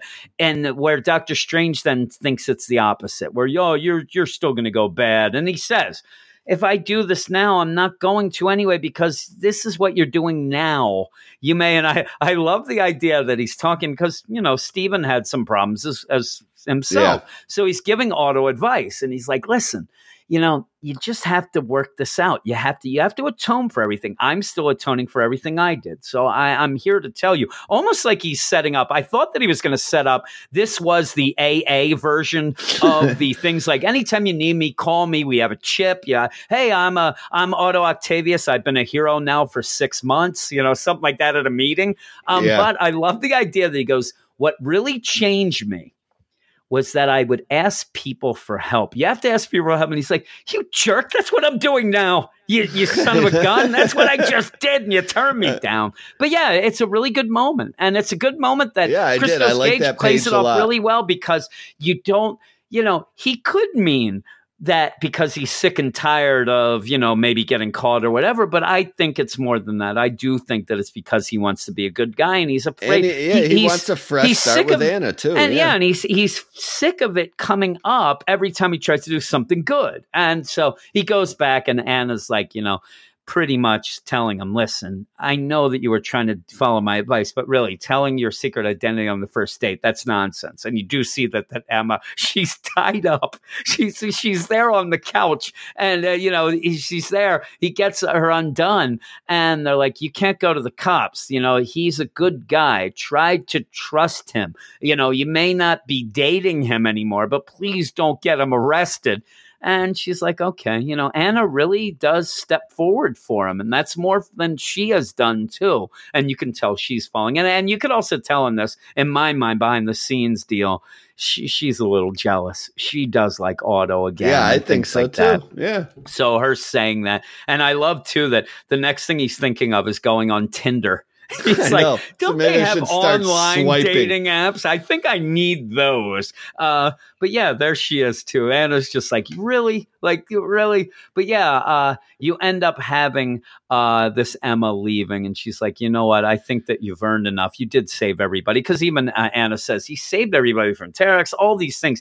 He's on the right path. He's trying to be a good guy. He's just learning. And if you end up calling the cops now or getting him arrested, he's in trouble. Yeah, what, like Emma? The girl he went on a date with. Like he saved her. Remember, she left though. Yeah, she saved them. When she said though, she ran off and was going to go get the cops. He's still Otto. Well, because she found out he was Otto. Yeah, but still, like that's the whole deal. Showed her. I don't know. That was the one thing I was a little weird about. Like she kind of just storms out of there, even though he saved her butt a little bit. But other than that, I really like the whole issue. I don't even know how much she would remember. She was a demon. She turned into a demon, but she's like, he says, actually, Anna, I do remember. Demon cops, demon me. Don't ask me how, but I also know what. Otto did to save me, to save us all. And then that's when she's like, yeah, whatever. I think you've earned it. I'll get out of here. And she's like, excuse me, I'm going to go wash the sulfur off me. And says, I'll see you at work. We're never talking about this again. I just think it was one of those that they were never going to date anyway. And you want him to be with Anna anyway. So hopefully this is the start. But I really liked it. I liked the art throughout this. I thought that it was a lot of fun. The stuff with Doctor Strange and Otto, I could see them, trash talking each other for a whole arc. It's so good. Yeah, it is. And there's even a mention earlier in the mail, like bring on Tony Stark next, because that would be fun. I mean, we're waiting for Peter to show up, and have some stuff. And I think that when he does show up, hopefully it's one of those where he realizes that Otto is trying. And I hope that this book goes long enough. This reminds me a lot of when Lex became, Super Lex, and he's trying to be good. And that kind of just ended. They kind of were like, we're going to do other things. They had other plans for Lex. Otto, you don't really need Otto to be a bad guy. No. I think he's kind of even progressed past that point. Like he had a long run as Superior Spider-Man previously, and like this is the next step on his evolution. At least it feels like to me. So yeah. So I really liked it. I'm giving it a 9 out of 10. I liked it a lot. I had a really good time with it. What about you? Yeah, I'm going to go 8.5. I really like it too. And what I like about the series is, I don't know, we've only been 6 issues in and we've had like 3 different villains or at least 2 different villains and kind of 3 different stories, really, to be honest with you. And the short, sweet kind of stories and keep things moving are fun. The only down thing really is it seems like it's tying into War of the Realms next issue, but I see the West Coast Avengers on the cover with them, so maybe that'll be a kind of a little more goofiness we need to be enjoyable. That'd be fun. Yeah. And I'd like to see Otto react to these guys showing up, Gwenpool Frost Giants and Street Sharks. No, and all I'm just this saying nonsense. about the Frost Giants and stuff because he's been so into protecting. But Gwenpool you do and the Street Sharks down it there. Is too. it is the West Coast Avengers. So yeah, that'll be cool. So yeah, that's neat. But we're gonna go off now to get to our second bunch of mails. Yo, it's mail call. It is mail call. Mail section number 2, and it is all Dino. This is all for you, Dino. And Dino writes in and says, hi, Jim and maybe Brandon. Yeah, I'm here this week. As you know, no letters page Rex 23, number 12. I will look right away. And I thought that at this point, that I mean, it is weird. You'd have to sort through letters, because if you had letters like, man, I hope that this series lasts forever. And I know. You don't want you that can't in have there. that. But I thought maybe we'll just get all the letters thrown in there just so they can do that. And I thought, boy, me and Dino are going to be like, we'll first off see how many letters they got. Yeah. And I was thinking that maybe it was just me and Dino. 3? You'd have one extra and one. The funny besides thing you is, two? Dino in this, he ends up giving the letter. I couldn't find mine. I don't know which email address, if I can find it. I think it might have just been from my personal email address. I thought that I sent it from the DC thing, and I couldn't find it. So I'll have to look, and then I'll read you. Mine's so goofy. Dino's is cool. Mine's so goofy. I'm just like, I love Gabby so much. That's all mine was. I attached my original letter to Marvel at the bottom. Overall, it was a pretty good series. I still think the Undercover High School issue was probably the best, and ironically, the shortest story arc. Too. As for the last number 12, gave us way more Jonathan. Finally, we see the little guy in action. Lots of fun dialogue between Laura and Gabby. See, I know the idea of this last issue is so goofy for somebody who just has to review it. You know what I mean? Yeah. But if you are fans, you just sit there and like, why couldn't it be this the whole time? I could have dealt with those sort of things the whole time. Their dialogue is what makes the series great. Jim, how do you feel about Gabby's name change to Scout? I like it, but I really liked how Dakin gave her Honey Badger as a name. I'm telling you, I like it. I like Scout enough. I still just go by Gabby, like I said earlier, but at least Scout has a personal thing for her. It's sentimental to her. I like that. Made me feel like Gabby was really part of the Logan dysfunctional family when he gave her a code name, but Scout has a good story behind it too. Fingers crossed Hickman likes Laura and Gabby, so we see them soon in the new X universe. I don't know.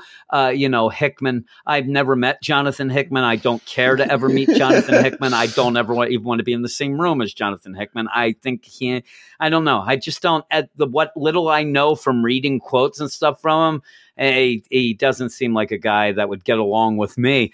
But I also don't think he'd like Gabby. So, and also just because I like Gabby, I have a must-read back issue for you, Jim. Black Widow number 11 from 2014 of the Nathan Edmondson and Phil Noto run. Nat and Laura team up, and it's action-packed with lots of fun. Sorry, no Gabby. And I actually... Maybe I'll just do that as like a bonus thing. I know it'd be on the Patreon, so if you're not on the Patreon, you wouldn't really care. But if you got on it, it'd be cool because that sounds really cool. I always look to find something. And remember on July, Thursday, we could do crazy team ups or something. Yeah, like but that. that's the thing. I don't think anybody would pick it. So we wouldn't end up doing it because what other team? We'd have team ups and people would pick something else because they hate me. But I was talking to you about a podcast last episode. I wanted to say, and I said, Eric's starting a podcast, and I wanted to ask you what the equivalent would be for a Marvel side. I never got back to saying that. And what it is Eric, for June, if you're a DC fan, he's going to start doing a Robins podcast. It's called The Robin Chronicles. He's going to start focusing on different arcs of all the different Robins. And I was trying to think of maybe having a legacy podcast where I concentrate on some legacy characters at Marvel and things like that. This would fit in quite nicely. So I might do that. I don't know. We have so many shows, but I always like to add some. And I can't let Eric one-up me with a show. If he's going to have a show about the Robins, I have to have an equivalent at Marvel as well. But yeah, I want to check that out. But he says, thanks for reading my X23 letter. And I'll be reading that in a second. That's Dino. And his letter was, hi, X23 team. First off, just want to say I love the series. Laura, a.k.a. X23, a.k.a. Wolverine, is my favorite character, period. I've read her multiple miniseries or 2010 ongoing series, and of course, all new Wolverine. All of them great, but this series takes Gabby's cake. I love how awesome Mariko Tamaki writes not only Laura, but the flawless teamwork between her two sisters, Laura and Gabby. The two of them are on the mission together is perfection. Even more fun is the dialogue between the two of them in their own downtime. You can tell there's deep care, love, and admiration for each other. The art has been excellent as well. See, he's even got jokes in there. It's not wearing it. Issue number 7 by Diego Orlotiega did a really nice job capturing the facial expressions of Gabby and Laura. I'm also grateful we still have the unstoppable Jonathan, the Wolverine, hanging out. Yeah, that's one of the big things about that number 12, which was great. He was present in 12, definitely. Yeah.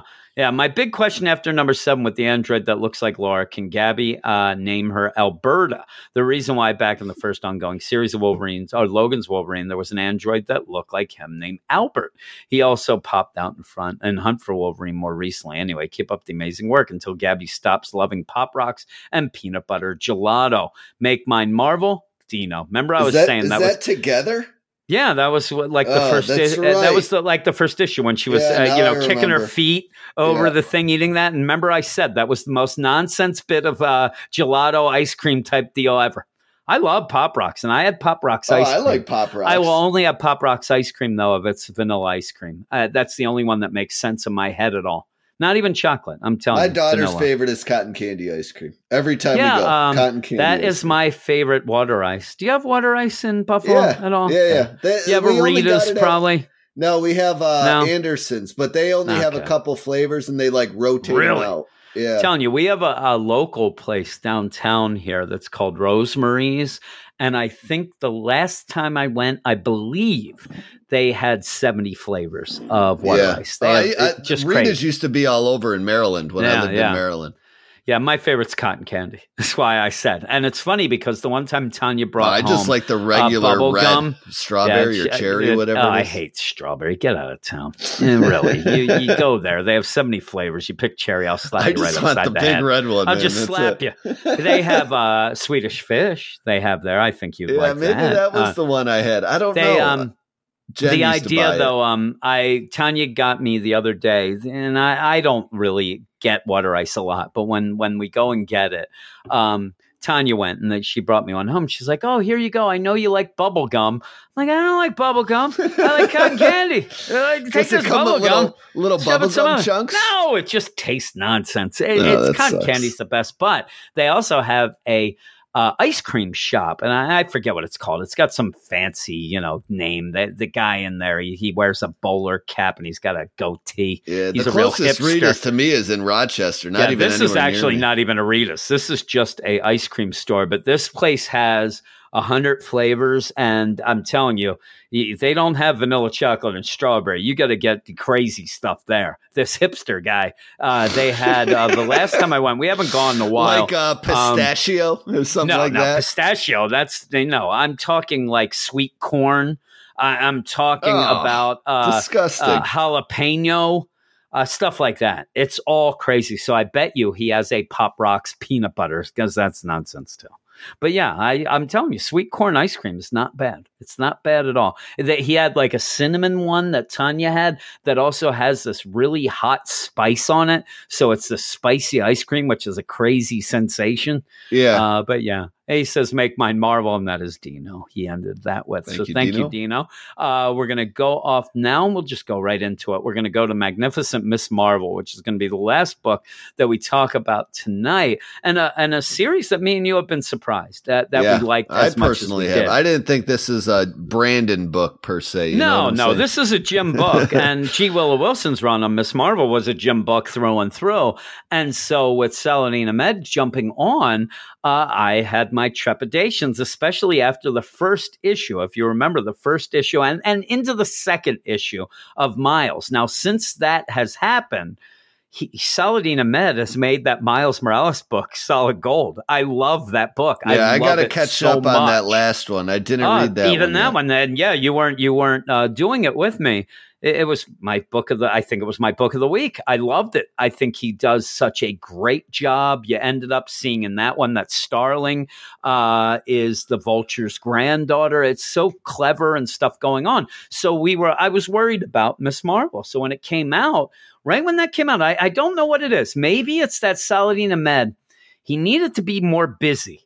And now that he's busy with these two books, both are really good. Yeah, I don't know why that would make sense, but the minute that this book came out, Miles got better too. So it's really weird and good. It's that first arc syndrome maybe for Miles. You know what I'm saying? But I love it now. I liked it. Once we got the Ferris Bueller issue, a couple issues in, I love that issue. It's been great since then. But here is the Magnificent Miss Marvel, written by Saladin Ahmed, pencils by Minkyu Young, inks by Juan Velasco, colors by Ian Herring, and letters by VC's Joe Caramagna.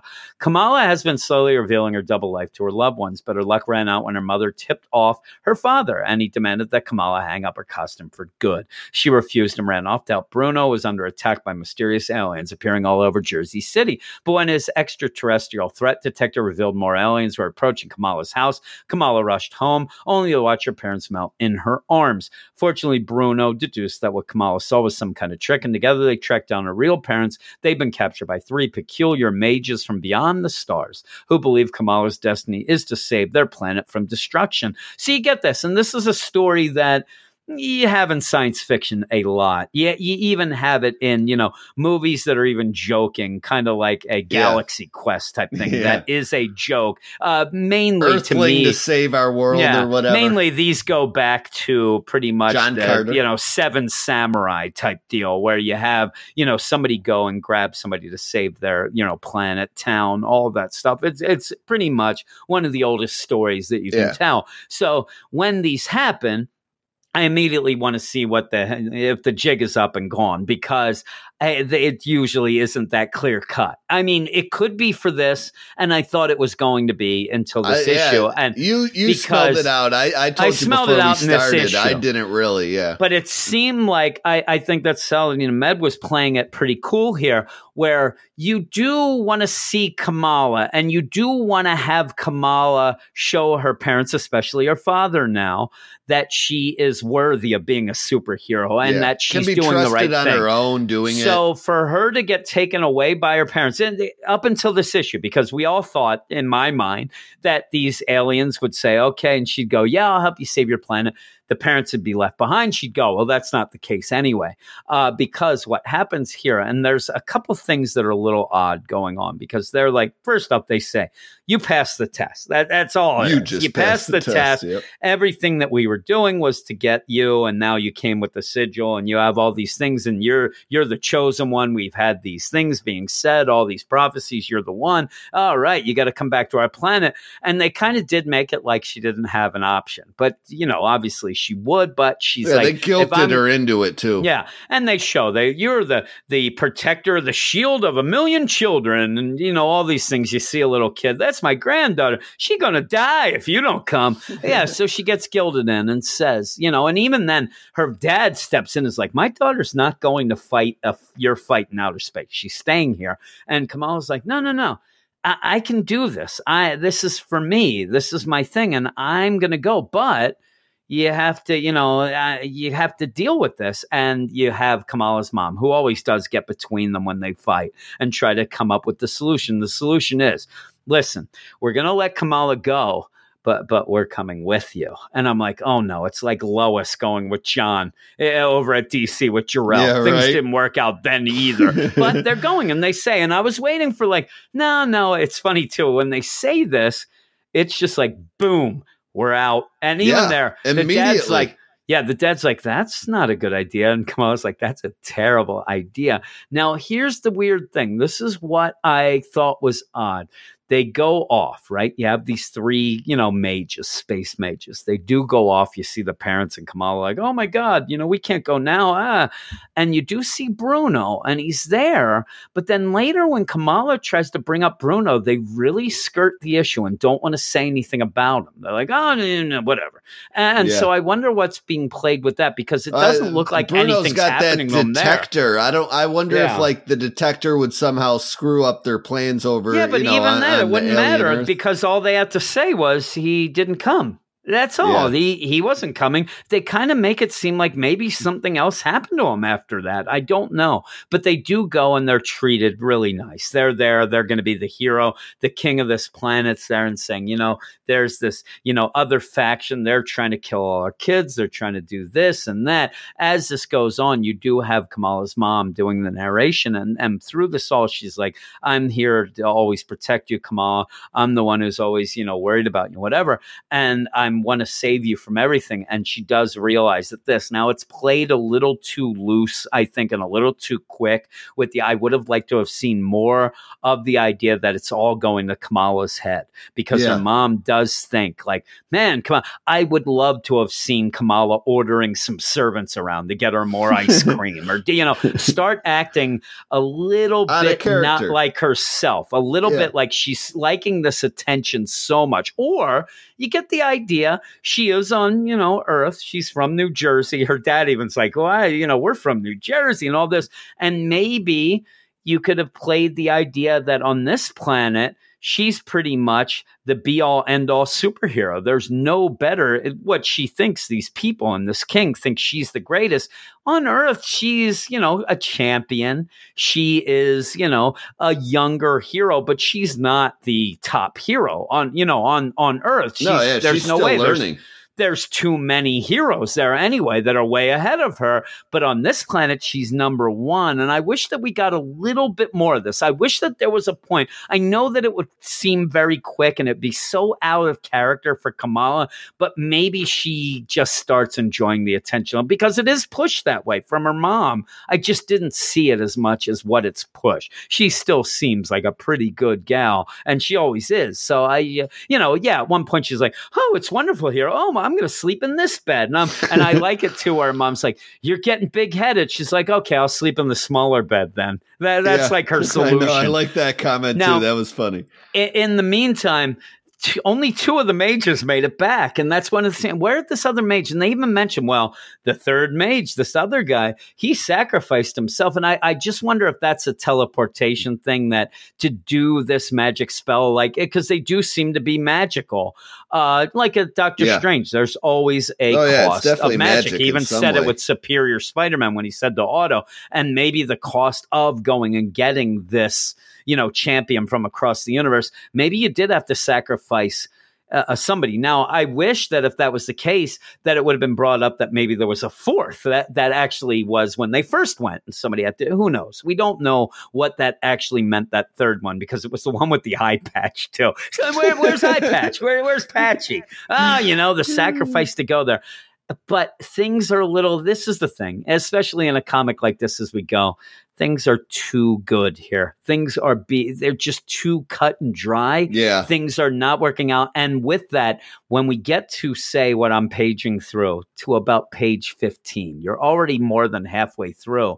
And we're not getting a conflict. We're not getting the idea. Yeah, they're saying, hey, this unknown bunch of people are bad. They're going to do this. These guys. How they were once slaves and freed and the by slaves things. But we're not seeing that. We're being told that. That's when I'm like, these people are not on the up and up. They are not on the up and up, because we would have seen more of this. And also, what bad area are they? It looks like they're in this huge castle city that doesn't look like there are any sort of problems at all there. And we do find out that, in fact, they might be the bad guys. The people that went and got Kamala are actually getting these rebels who are there to, try to overthrow the government. They're torturing them.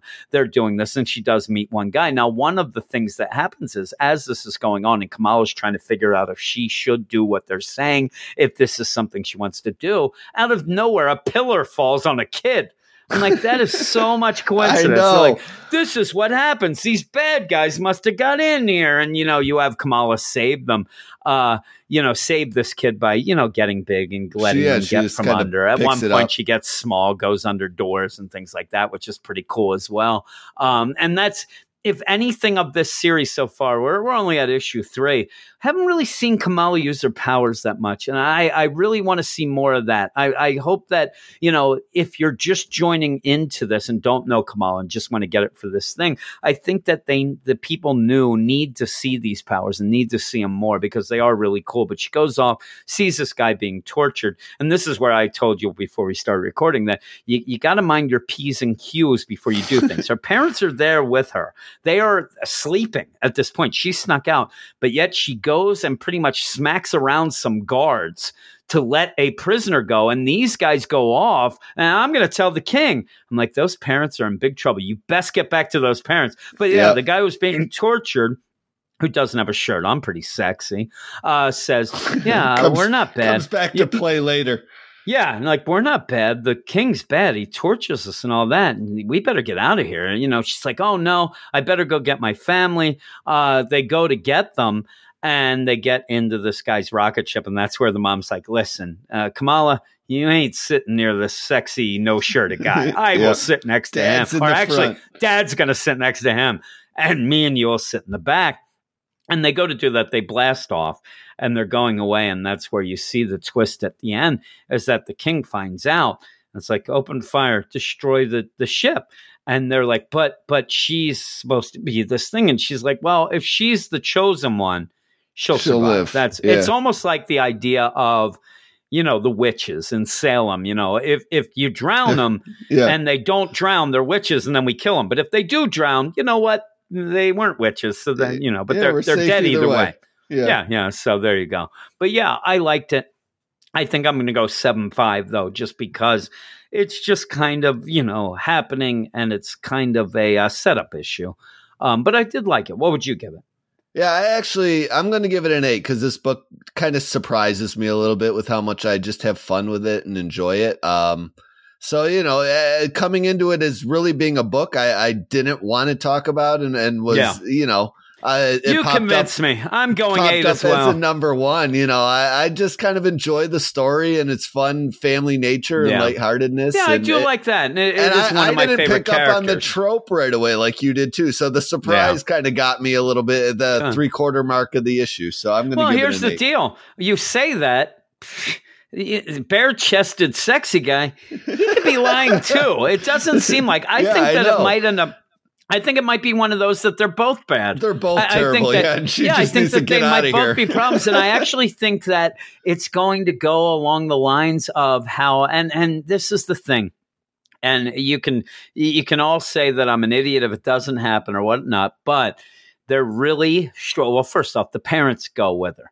Is she going to be the queen? Is that what you're going with? No, I'm telling you, no. Her mom, who is always going between two arguing people, Kamala and her dad, she's going to be the one that works it out between these two nations, and they all just shake hands and go away. And then in the end, I have a feeling that they're going to say that the prophecy actually was always about the mother, and that'll be some crazy deal or something like that. But we'll see.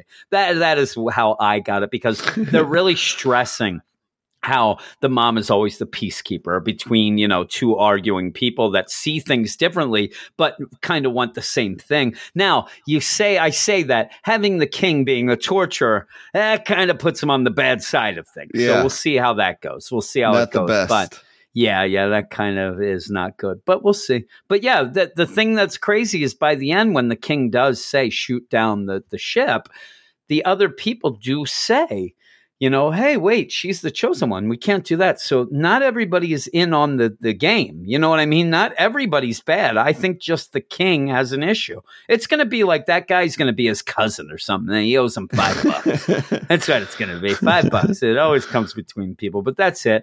That's the end of the show. I hope you guys enjoyed it as much as I enjoyed doing it. It's late. Me and you started a little late. And the weekend edition, I like that it goes a little longer. We get to kind of relax a little, though. You have off tomorrow, right? You don't work on Mondays. I work a Tuesday through Saturday schedule. Yeah, I work Mondays, and usually that's when Eric decides not to show up, so then my workload is doubled, and that stinks. But I hope everybody enjoyed it. Like I said, we have a website at WeirdScienceMarvelComics.com where we review almost all of these books, and most of the books tonight we did. So if you want to go and that's the thing I say we did not. Some other people did it, which I always try to push this, that they have different opinions than us. We don't have that idea of the site has to, like, I send notes to, hey, Tony, the Superior Spider-Man better be a 9.5 or I'm going to kill you. They have their own opinions. Some things that we really like, they don't. Their Some scores things that could they be really wildly like, they don't. different from ours. Yeah, so it's cool if you want to see, you know, what they thought, and all the people on it, go over there and check those out. And yeah, if Marvel's listening, they'd be nice. I mean, get those review copies. That'd be awesome. But people would like stop tweeting at you and all that. You know? Well, here's the thing. If they don't, then the heck with it. We're just going to review it, and I won't count on them for anything. So there you go. It'd be nice for them to just give us the, give us a little solid, as they say. That's all. Yeah, an acknowledgement. That's all we need. But yeah, we also have a Patreon account that I've talked about over and over, patreon.com/Weird Science. It's the start of the month. If you join up now, check out all the shows. I think at the last count, we have like 700 episodes by now of different shows, a lot more Marvel now as well. So if you want to check out, if you're here for the Marvel stuff and want more, including this past week, Daredevil and Incredible Hulk, which are two of the big books and two books that we really liked, you can sign up over at Patreon. All the stuff's in the show notes. But yeah, we'd appreciate that. But if not, you'll see us again coming up in a few days when we do the weekday edition with Double A Run. So everybody, thanks a lot. Anything else, Brandon? No, I'm exhausted as you are, and no Game of Thrones to keep me busy. No Thrones, and I didn't have my medicine, so I'm ready to hit the hay. I got to edit this now. And here's the thing, too. I always like to say sometimes at the deal, we are finishing right now. It's 10:57. And look and see when I end up having this out, because you'll see how quick. I always love the idea of that I can edit the whole thing in like 10 minutes. So there you go. It doesn't take me days. It takes me minutes. So I'll have this up. Thanks, everybody. And we'll talk to you in a couple days. Later.